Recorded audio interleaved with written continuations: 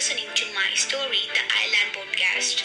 Teens tend to love fictional stories over non-fictional stories. This podcast stories will be short, so don't worry. I'll make sure it's not that boring. I'll post episodes once in 2 weeks. I'm not sure about the date though. Yeah, let's start.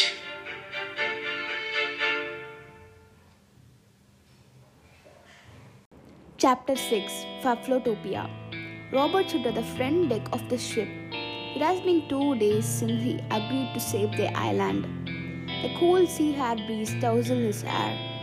Lily was lying on the bed in one of the ship's cabin due to seasickness. She was being taken care by some lady from that island. Jack, Sean, Maximoff, his parents, and some of the crew members stayed somewhere in the ship. But Robert did not know where they stayed, and he did not want to know where they stayed either. It looked like a spaceship. The keel of the ship was silver-plated, and the gold-plated hull had a diamond-shaped holographical symbol at its center. There was no sign of the island.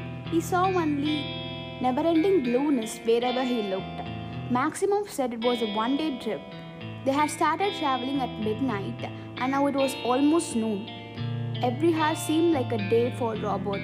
He lay down in a white blue strip stretcher facing the orangish sky. The slanted rays of the sun gave a warm orange tinge to the sky. Lily used to say to him, "You have to be like the sun. It rises itself every time it sets." Robert, while thinking of this, felt asleep. When he opened his eyes, the stars glittered in the velvet blue sky, and Maximoff came towards him and said, "Are you going to eat dinner or not? It's almost midnight. There's a delay in our trip because we took the other route to our island due to bad weather, which is the farthest route." Robert said, "Okay, I'll join you. How's Lily?" Maximoff said, "She's convalescing. Nothing to worry. She just has seasickness." Maximoff walked away to the cabin, and Robert followed her. He slept in his cabin. After dinner, he went to see Lily, but she was asleep. He was awoken by a knock on the door in the morning. Robert said sluggishly, getting up from his bed, "Yeah, come in." It was Jack. He wore black hooded sweatshirt and blue jeans. He looked tired from a day's travel. He said, "Howdy, we have almost reached the island." Robert mocked with a deadpan face. "Yeah, thanks for asking. I'm doing very good." Robert thought that it was a stupid question to be asked to him after all that had happened. Jack ignored him and said, "Very well, then we're waiting for you out there in the front deck." Robert said, "Okay." Jack went away.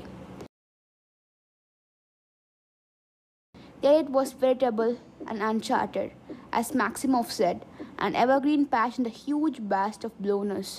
It could have been a short trip if they had traveled by van, but as the route by land was flooded due to heavy rain, they had to travel by sea. The crewmen anchored the boat, and they all climbed down and stood in front of a huge holographic gate. A blonde-haired man wearing a soldier costume opened the gate to reveal the magnificent island. He noticed the board beside the gates that stated, "Welcome to Faflotopia." Robert, pointing at the door, mockingly asked, "Is this board necessary when you're at the point of getting destroyed?" Robert realized that it was an absurd question to be asked too late. Maximoff made a face at him. Then Robert cleared his throat and then looked forward as if he did not pose that question. Jack, meanwhile, suppressed a laugh. They walked into the contemporary and ancient island. The top of a castle peeked through the trees far away from where they stood. The houses looked ancient and modern. People wore normal clothes, not a spacesuit. They saw a park bordered with greeny bushes and trees. They saw a graceful and foamy waterfall in the park. It looked like a mythical island. They saw many olive trees and bonds on the way to the place where they were about to go. It was surprising that Lily did not ask any stupid question, but then she asked, "Why do some people, including you, are wearing a unique spacesuit kind of dress?" Maximoff answered, "It is because we belong to the royal decree. It signifies it. This dress is worn by us to be reminded of the fact that we, the members of the royal decree, are responsible to save our island, and there is no partiality shown to the people of the royal decree." Robert asked, why don't these people leave this island when their island is facing destruction? Maximov said, it's easier said than done, Robert. We try to be optimistic. For example, that signboard. We try to act that we are in a normal situation even when we are not. We believe that manuscript we got from our ocean god that someone will come and save this island, and that we will get those dreams which we got. And the timeline, the year mentioned in the manuscript matches the current year. People have an attachment to this island because it's a place where the ancestors lived. And two, we can't make people migrate from this island just like that. We have to find places to live, and people can't leave their houses. Then Robert opened his mouth to say something, but Maximov continued.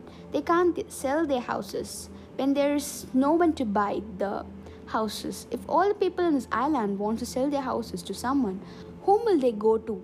Even if they sell their houses, they can't leave the people they lost just like that. Just like you, Robert. Robert then remembered his brother. He forgot about him totally due to tiredness from sea travel. Lily turned solemn. Jack, during the conversation, just nodded at a few remarks. Then they went to the ancient and portentous castle, surrounded by verdant trees dancing in the breeze. They entered the hall where they were greeted by several people dressed in spacesuit robe. Robert saw a huge painting hung in the wall. It was a portrait of the ocean god, but then the ocean god's face transformed into his brother's face. He twitched his eyes and saw the portrait again. He looked shocked because the face was still that of his brother. Robert asked, "Can you see my brother at that painting?" But no one seemed to hear him. He then shouted, "Can you see my brother in that painting?" But still they did not hear him. Even Lily did not answer him. It seemed like they did not hear whatever Robert said. Thank you for listening to my story. If you like my story, review it and share it. Signing off, Mahima Vashini. The next episode will be uploaded in 2 weeks.